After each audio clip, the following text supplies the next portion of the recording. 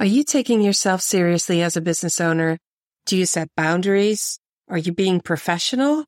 It's time to start owning the tasks that come with running your business and stop feeling icky around those business terms. Accept what you need to know. Find your needs and start applying business strategies in order to balance and grow your business and personal life. Well, how businessy do you need to be? Welcome to Pattern Shift. I'm Saskia de Feiter, and today I'm talking to multi-craftentialist Cal Patch. I know there should be a better word for that, but she can do a lot of things. For the first 15 minutes, we're going to learn about Cal, her journey, who she is, and what she's done. And then she's going to give us some insights into the different business models and strategies that she's applied. Although she wouldn't use those terms herself, she's actually never written a business plan, as most of you probably haven't, and that's not a bad thing. Day-to-day life as a creative business owner can be very lonely and overwhelming, leaving no time to actually grow your business. The Pattern Shift podcast gives you business insights and actionable tips to help you rise out of the day-to-day swamp and start to become more visible and move your business forward.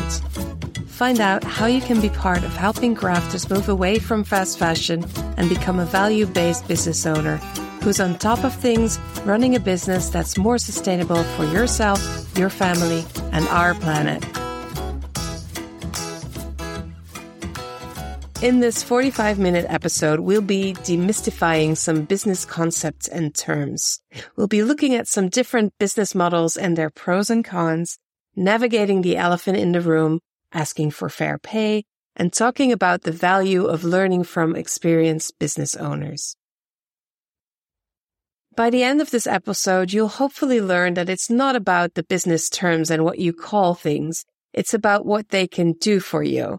Start to think about how business models and strategy can bring you balance and feel more confident about making the next choice you'll want to make on your journey.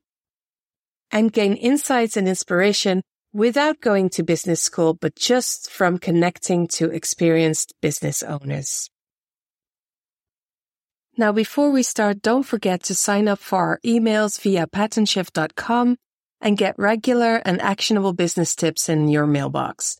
Or, alternatively, find the link in the show notes.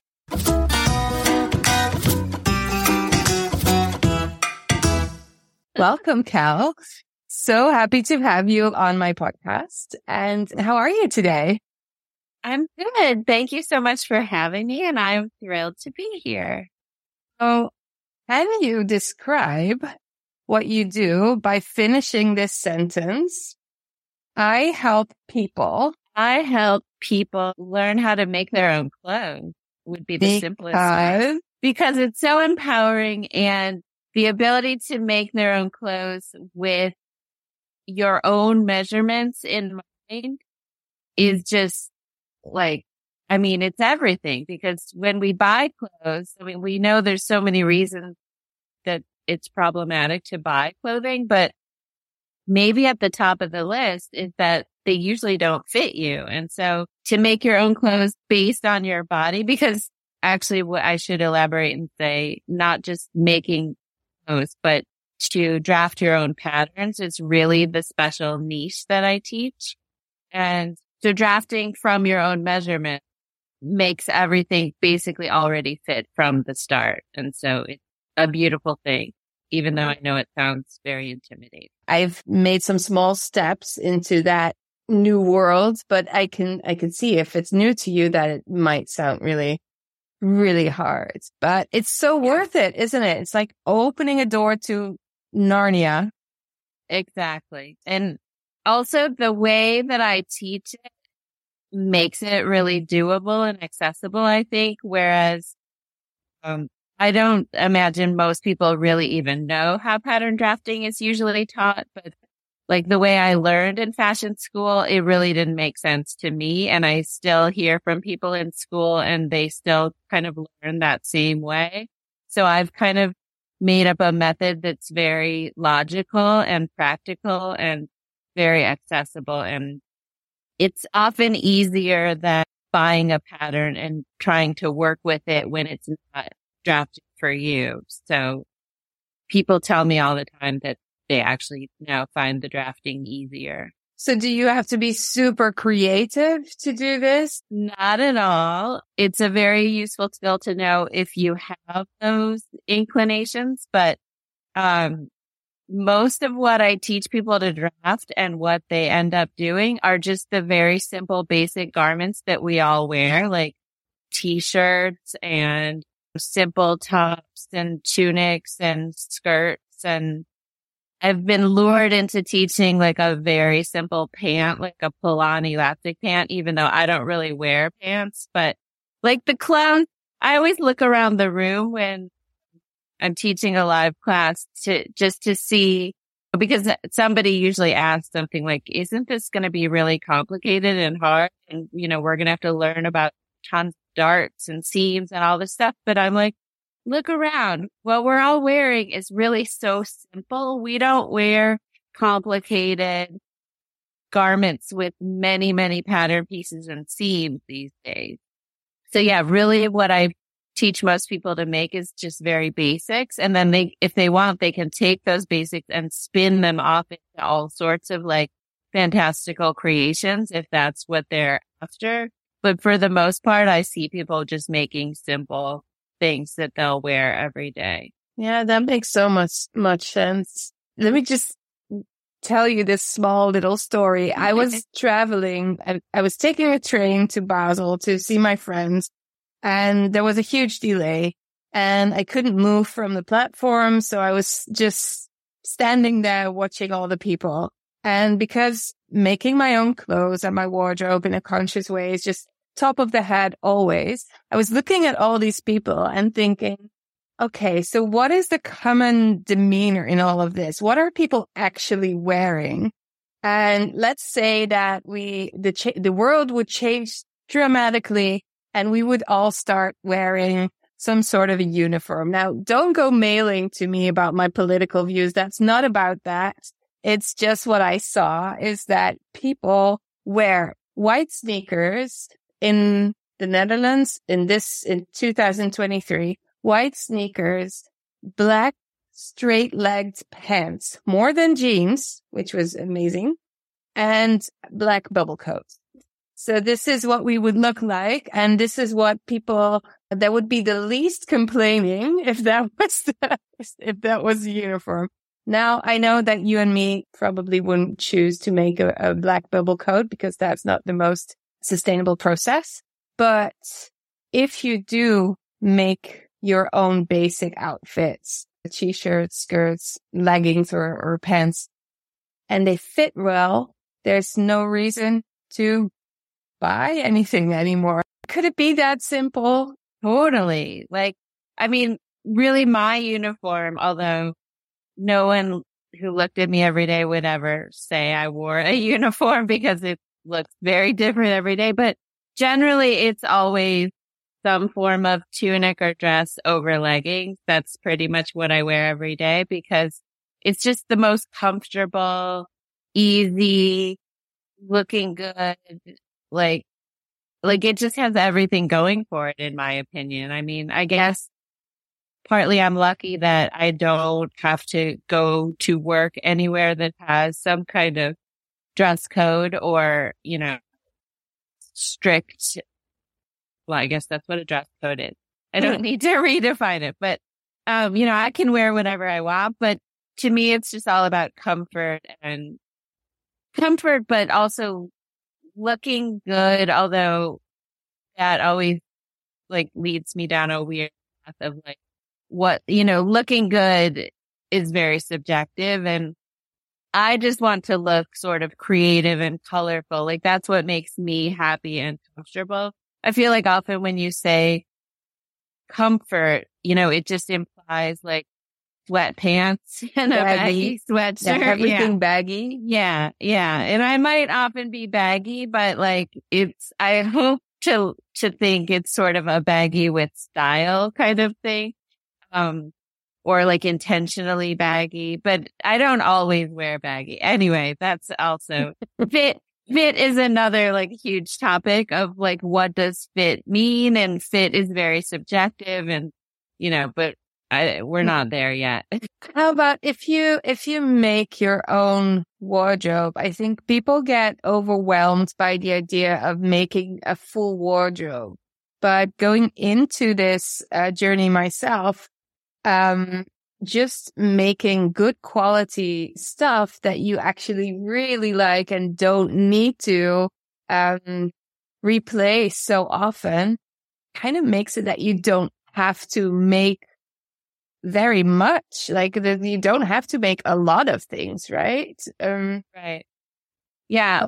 Like I don't really make a ton of things all the time. I mean, I do because I'm also making things custom for other people or things that I make to sell at markets and things. So I do make a lot of stuff, but for my own wardrobe, I'm not making tons of stuff all the time. And I've heard I listen to a lot of podcasts and, I hear a lot of interviews with people who sew and they talk about like all the garments they've made and how they don't wear them like that. I know is the whole premise behind Me Made May was getting people to wear their things that they make. And I don't really relate to any of that, but I think it's because I am a clothing designer and I've been one for over 30 years. So like, I didn't come from the same direction that a lot of people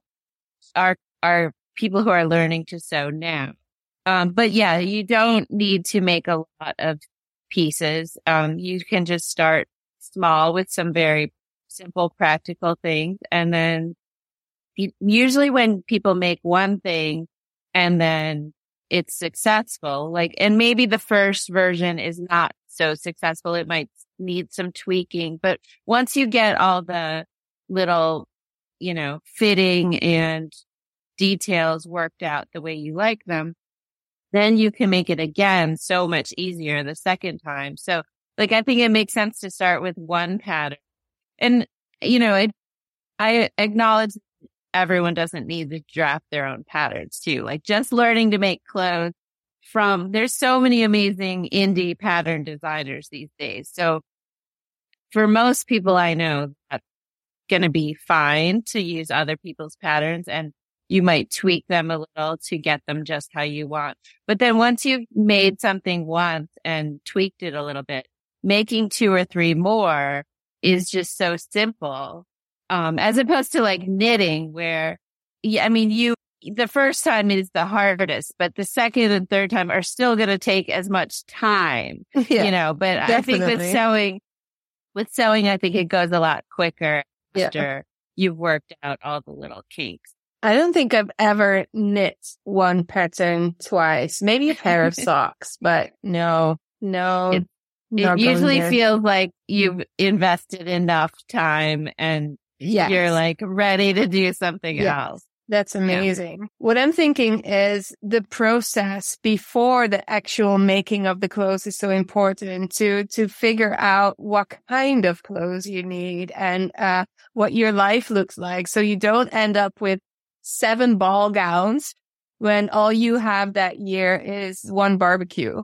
And I think sometimes in the process of slow fashion, sometimes we forget that it's so slow that we have to take into account the whole part before you even start sewing or drafting.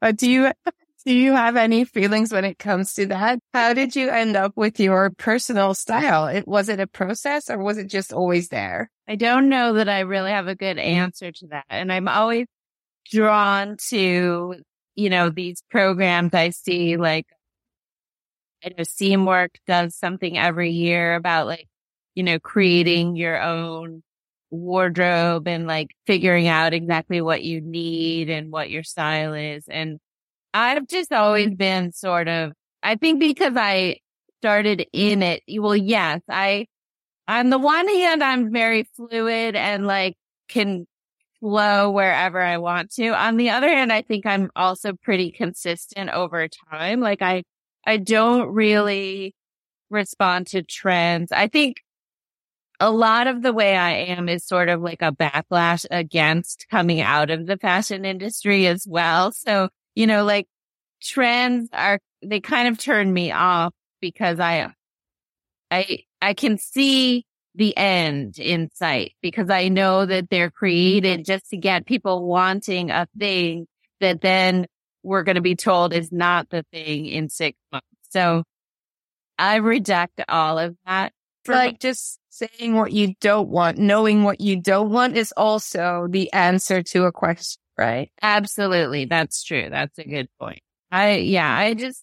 I know what I like at this point. I mean, it also comes with age, like definitely in my 20s and probably even my 30s, I tried all the trends and we have different priorities usually when we're younger and we love to dress up and try different things out. But then over time, you just figure out the kinds of clothes you like to wear. And I look for things like I try to make things now that I know will, I honestly don't even think about it anymore. Like if I'm drawn to it, I go for it. Really good. Yeah. But there's definitely like a typical, like a range of things I go for that would be in my style, but I don't know how to define what my right. Right. And also at this point, it's maybe not as much anymore about your style because you already kind of embodying it, but more about, and probably for some years now, sharing it with others and helping them find their way in everything. Cause we're going to talk about this. You've had some like an amazing professional journey. Like I've got a list here. You've owned a store, a studio, you taught, you had a craft school, you're a designer, a craftsy shop, you travel to teach, you do online teaching. Then, there's, all of that, but then in different skills, like a lot of crochet, sewing, pattern drafting, and much more. Those are some serious, this is a serious list of business models. Do they feel like business models to you? No. And I think a lot of the things you listed, they kind of overlapped. Like they might have been you might have said the same actual thing in a few different ways. So it sounded like more things, but, no, none of it. The term business model, a lot of the terms that you mentioned earlier, like branding and business model, like I know that they all apply, but I also can't like directly feel like it's not that they don't apply to me, but I've just never thought of them that way. I've never done things, like I've never started a business thinking like this is the business model or even what's it called? A business plan. I think like when I opened my store, I tried reading a few of those books about how to write a business plan because I wanted to do it the right way. Like I'm very, I could be very studious and, I try to like follow the rules if I think it's going to, be the smart way to do it. And I'd never even worked in a store before when I opened a store. So I felt like I should try to figure out how to do it. But everything I read in the books, like just felt like it didn't apply to me at all because it was all about like, if you're planning to open a French fry store, find out where the nearest French fry store is and make sure you're not, too close to them. And like, I was like, well, I'm opening like a weird art clothing shop and I don't even know the products I'm going to buy because like this was before the internet. And I was like, I can't find the people that make these things. They're going to have to find me. And like none of what I was doing applied to anything they were saying in the book. So I just finally was like, I just have to wing it and make it up as I go. Yeah. Yeah. And especially on the indie side of things, I think this is how we do it. Like most of us, I'm just going to say us, like, businesses in the indie fiber and needlecraft space. We don't even have a name for that. Did you know that? I mean, maybe you do, but I I just pushed them together, fiber and needlecraft, because if I Google for it, there's not even a real industry name that combines all of it. If you want to build or grow your business in textile crafts, why don't you join our online community for the small monthly contribution of only €10, which is basically $10-ish. You get to hang out, learn from, and share your business and your personal craft journey with all the lovely people there. Support the podcast at the same time, and you get everything wrapped into one loving package. I would love to welcome you there. Go to patternshift.fm and click community. And while you're there, sign up for our emails so you'll never miss a thing. Yeah, like especially sewing and let's just say yarn art. They're completely separate. Yarn. That's a good business name. Let me write that down. No, we are kind of a different breed, aren't we? I think a lot of us really get icky around those terms of branding and selling and all of that. But at the same time, we are making money by doing a thing, providing a service, selling a product, which doesn't make it that different. I think the thing that is sometimes missing is the way we talk about it and how we connect to it. Because if you, let's talk about the fries. And you open a business and you open a business in a street where there's another craft store. And one is about the more generic yarns and you're about other types of yarns. And is that a good idea or is it a bad idea? It could go either way. And it could be really smart to know a little bit about that before you kind of roll into this whole thing.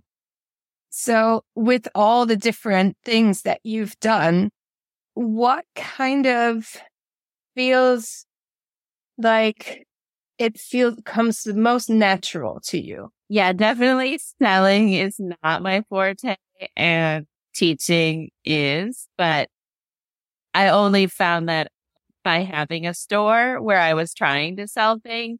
And that's where I learned that I'm not great at sales, but in the store was where I started teaching. And because people would come in and be like, oh, I love all these clothes, but I don't have any money, but I wish I could learn how to make clothes. And then they'd say like, do you teach clothing or sewing or crochet? And so, you don't have to be very smart to figure out that if your customers are asking you for something. And also my store was in a very remote corner of New York City. So didn't have a lot of foot traffic. And in the winter, when it gets dark early, around 4:30, I'd be open till 8:00. And there would be hours and hours of darkness where people would the few people that walked by, I would look into my store and I could hear them outside talking about me. They would say how does she stay open? I never see anyone go in there. So a big part of my incentive to start teaching was I just want to get people in the store doing something because New Yorkers and probably really people in most cities are like this. If they walk by a place and no one's in there, they're not interested. But if they see something going on and people sitting around a circle, playing with yarn or something, they're just what's going on in there? So it totally worked. But so at first I actually had a free crochet class just to get people in the door. And then I quickly learned that having things for free, a lot of downsides to it, aside from the fact that you're not making any money. But people don't really respect it. They don't come back to the second class. So many issues. So I right away started charging after I think I taught one class for free. And then, I just found that teaching felt so good to me. It felt like I'm giving people skills that they will have for a lifetime. Whereas selling just always, to this day, it still feels like slightly icky to me. I think it's just my nature. Like even when someone is buying a dress that I made and I'm charging them, I charge what I think is like high enough price to justify the labor, but it's still just not my favorite feeling. I love teaching. I love it. I've written down 4 things that can be connected directly to all those icky words, which is interesting because when your customers are asking you for something and you provide it, what you're doing is customer research, right? So you could do that as you go, or you could do it upfront. It's not as sexy upfront. You'd rather be doing something else, but it could be very helpful. And when you say, you're in a remote area with not a lot of foot traffic, I had the same thing. My first studio was in a space that used to be the fire department, and it was in between 2 streets. Like you couldn't get in there unless you went under like a gate. And so you had to go under the gate, around the building, through 2 doors before you even got to the studio area. It's like nobody was there, but it was cheap. Yeah. That's always that. That's why I was where I was, because it was affordable. Yeah. Yes. And so that's maybe where you start, and then you make some money, and then you put a little bit of money aside. And then I moved into the street where there was a lot more foot traffic. And of course it was more expensive, but I was also selling more. So this is also business.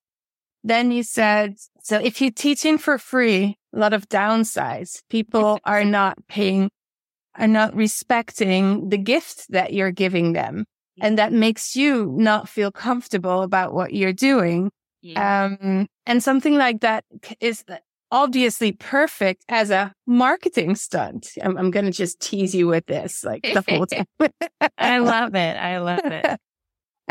So it was a genius marketing stunt, but not a good business model. Yeah. And then what you say is you love teaching. And I think, if I may be so bold, I think that has to do with your values. You think you know, and I know that you provide them with so much value that it doesn't feel icky to ask for money, right? Yeah. And so that balance is right for you, and that helps you to love what you're doing and not feel weird about asking for money. Yep. Yeah. So what you're saying is, like, I had a business plan all along. I just didn't know it, and I could only identify it in retrospect. Exactly. And I'm a genius. You are a genius. You are definitely a genius. And also, you are teaching now as well to whoever's learning now and listening can hear this, and it's like, yeah, okay. But there's not, I did it exactly like you did. I did have a marketing education and an art education, but I wasn't a business owner. I just built it from the ground up, just grassrooted all of it. I had 300 euros, and that's how I built my business. I didn't go to a bank. Did it all like 1 step at a time, 1 step forward, 3 steps back, 2 steps forward, 5 steps back. And yes, in retrospect, I know things now that I love to share with people to make the process a little less bumpy and a little bit more connecting to their values and their needs. Because sometimes it's really hard. It can be hard. Yeah. It sounds like we both went to the business school of having a business and learning from it, as opposed to going to actual business school, which, I'm sure is useful in some ways too, but maybe. I don't think actual business school is that useful for our breed. No.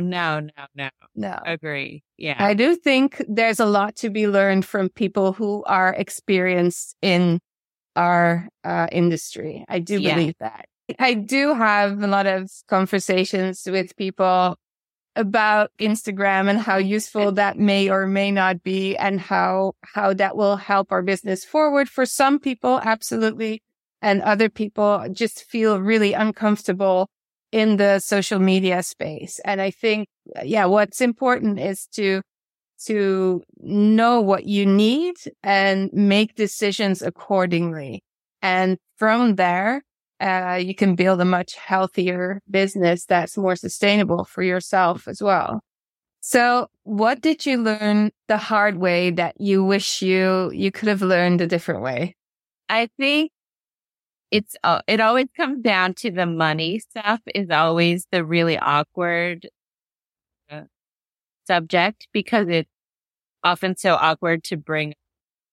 But so one lesson that I've the hard way is that as awkward as it is, and as much as I'd like to procrastinate and talk about money in the beginning phases of making some kind of deal, or, getting hired to teach somewhere or any of that, it only gets more awkward the further down the line you are. So bringing it up right off the bat and saying, either this is what I charge, or how much do you want to pay, or, somehow broaching the topic of payment and price, the earlier, the better, like in the very first, or at least second email, because, too often it just seems like, oh, she's just casually asking, if I'm available for something, or describing what she wants me to, teach for.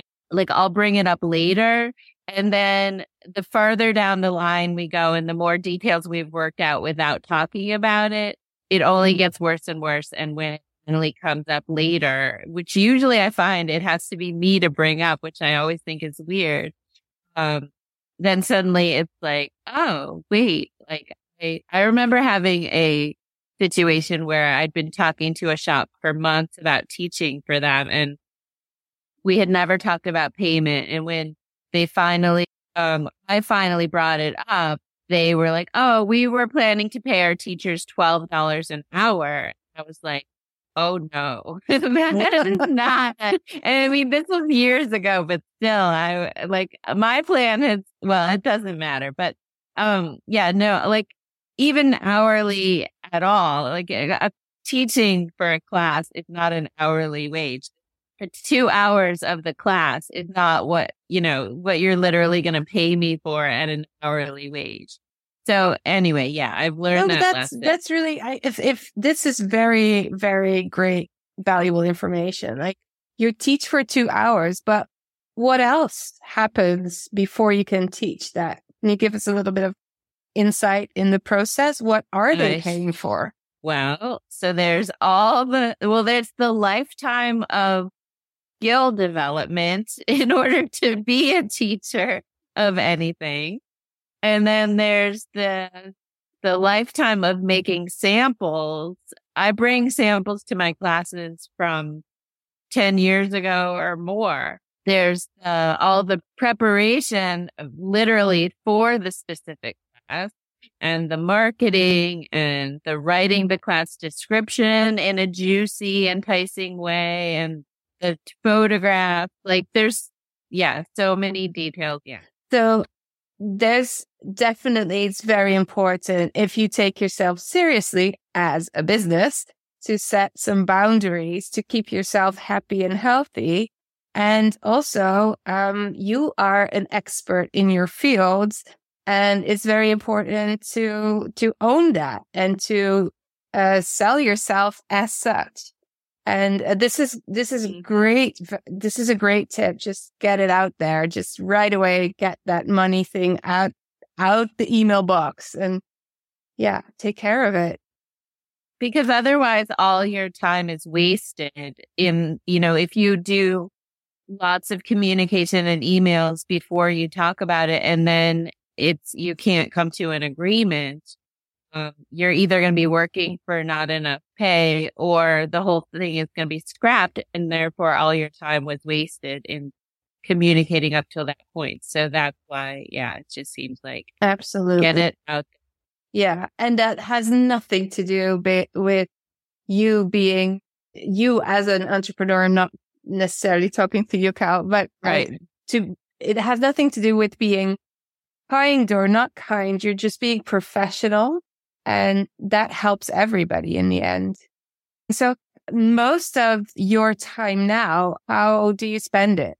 What do you do mostly? Well, I mean, most of my time in general is geared toward teaching, even if I'm not literally teaching most of my time. But I'm doing the background support stuff, the sample making, the brushing up on skills for the specific class I'm going to teach. Like I've been into teaching a lot of kind of longer format classes. Like I have a year-long class, and right now I'm doing a 16-week class on hand sewing. And is that local or online? They're both virtual. Yeah. The longer format seem to work well virtual because I live in a very remote area. So I don't have a huge pool of people to pull from in my immediate local area. So yeah, so often with a longer class, I just need to do a little research or practicing or developing of new skills and samples for the topic that's coming up this month or this week. So I do a lot of that here I'm in my studio, which is not in my house. How do you kind of balance that where you don't travel enough? Like what's a good balance for you? So yeah, finding balance in the traveling and teaching is a tricky thing, and I'm not sure that I've really figured it out. I would say just before the pandemic, I was starting to feel like I was traveling a little bit too much because it's really hard to say no to things that they all sound so fun. And retreats, like you mentioned, they're my favorite way to teach because I just love going to a beautiful place and meeting a bunch of new people who they're interested in making clothes, or they already make clothes. So we have a lot in common right off the bat.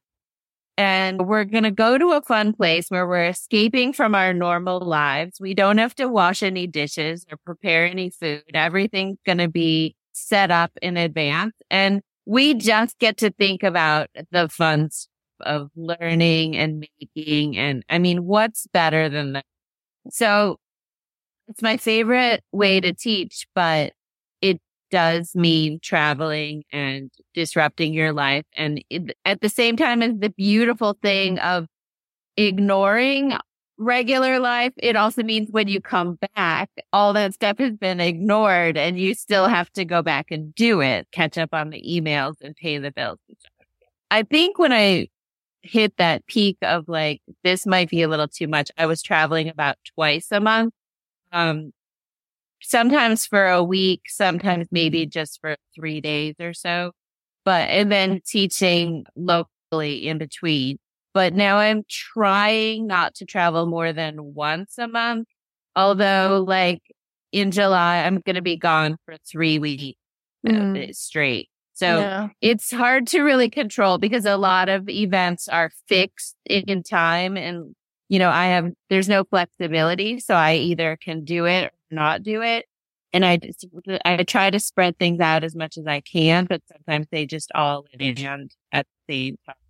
But the virtual teaching now since the pandemic has been, I mean, it's a mixed bag for sure. And there are things that I love and things that I don't love about it. But the fact that I can come to my studio, which is about a 10-minute drive from my house, and teach 45 people who are all over the world. I mean, it still blows my mind when I think about it. Like, it's amazing. And not just teach those people, but like in a way, it can be a very personal connection. I mean, definitely a lot of people kind of keep their camera off and don't connect a lot. But a lot of the people, it's like I'm seeing into their house. I feel like, their pets are walking around. And if they choose to really engage, which I try to encourage people to do in my classes because I like it so much better if we really connect, there really can be a very meaningful personal connection. Absolutely. In some ways more than in a live. And for the students often too, it's so much less distracting. Like a live class with 8 or 12 people who are all interested in things you're interested in. It's really fun, but it's also really distracting and it can be hard to focus because you're like, look what at are you doing? What are you doing? Yeah. And that, I love that about classes. And I think the students do too, but it's not always the best atmosphere for the learning and absorbing. So in so many ways, the virtual classes have been really amazing. So now that I can sprinkle those in between my traveling, it's kind of really amazing because it's just a lot less time and effort because I don't have to travel. Yeah. Yeah. I think virtual learning sometimes gets a bad rep in the area of analog making because people are scared of the screen sometimes, or they say, but I'm behind the screen the rest of the day too. And then I go, like I use my eyes the whole day. So I think it's just like a pattern shift. It's a way to look differently at things. And what you're saying about being, the distractions are less, and it's also less disrupting from your day. So all you need to do is move in front of the camera and set up your own space that's probably already kind of set up. And you don't have to go anywhere. You can wear the same clothes. If you don't want to wear deodorant, I mean, you don't have to any case, even if you meet a queen, whatever you like. But, I think it's important to look at the positive effects of what that means, that you can teach a whole new group of people all over the world. And there's also still the option to meet people in person, which is just another different thing, but they're both equally, wonderful in their own rights.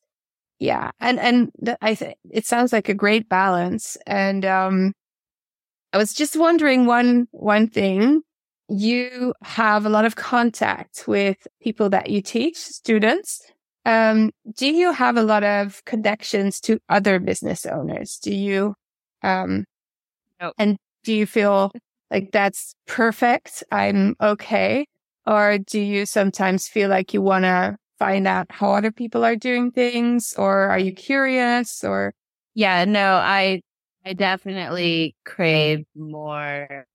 I do have a small circle of friends that do related things, but we all often talk about how we wish we had more connection or more of a community of crafty business people, when it comes to, like, I recently taught at a retreat where another friend was teaching also. And then someone I know is going to be teaching at it next year. And so we've all been like in touch about like, well, what rate, just our teaching rate in general. And just that topic is always, every time someone asks me a teacher rate, I'm like, I'll tell them what mine is, but I am always like, how does this compare to everyone else? Like if they're asking 5 teachers, am I at the top? Am I at the bottom? I have no idea.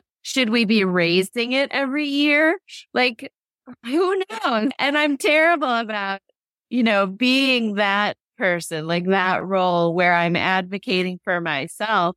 Even though I said bring up the money early, I'm not actually good about how to handle the bringing up the money. But you found a solution to deal with it because you don't feel comfortable about it, which makes it so professional. And that is the reason that you are probably where you are right now because you're talented, you know what you're doing, and you found ways to do things your way, and it works. So yeah. And then probably you could teach another one of your friends a little bit about that, and they could teach you something else. And it's just really, really valuable to know what's going on behind the scenes. But I think a lot of business owners are scared to share their quote unquote secrets with each other because they feel it's a little bit competitive or somebody might steal my ideas. And that was, I talked about that with Pilar from Chile. We had that conversation about stealing ideas and stuff, but at the same time, you kind of really need support in different ways because we kind of this is our whole conversation. We kind of not making it up as we go along, but we kind of organically flowing into this business journey and pick some things up along the way. And how wonderful would it be if we could support each other in the areas where we feel uncomfortable and maybe not so confident. Even if we've managed to make a name for ourselves, we're still human. We still don't feel comfortable about all the aspects of what we do. Yeah. I mean, I absolutely agree, and definitely see that it would be useful to have a lot more people to talk to about. Call me any day. Great. Al, thank you so much for this conversation. I hope I didn't put you on the spot too much. I know it was a different angle than usually. We didn't even talk about specific designs or anything. We really went into the backside of what it's like to own a business for you. And you've been so open and so generous. Thank you so much. I love talking about all of this stuff, and I'm very honored to have been invited, and I'd be happy to do it again. Amazing.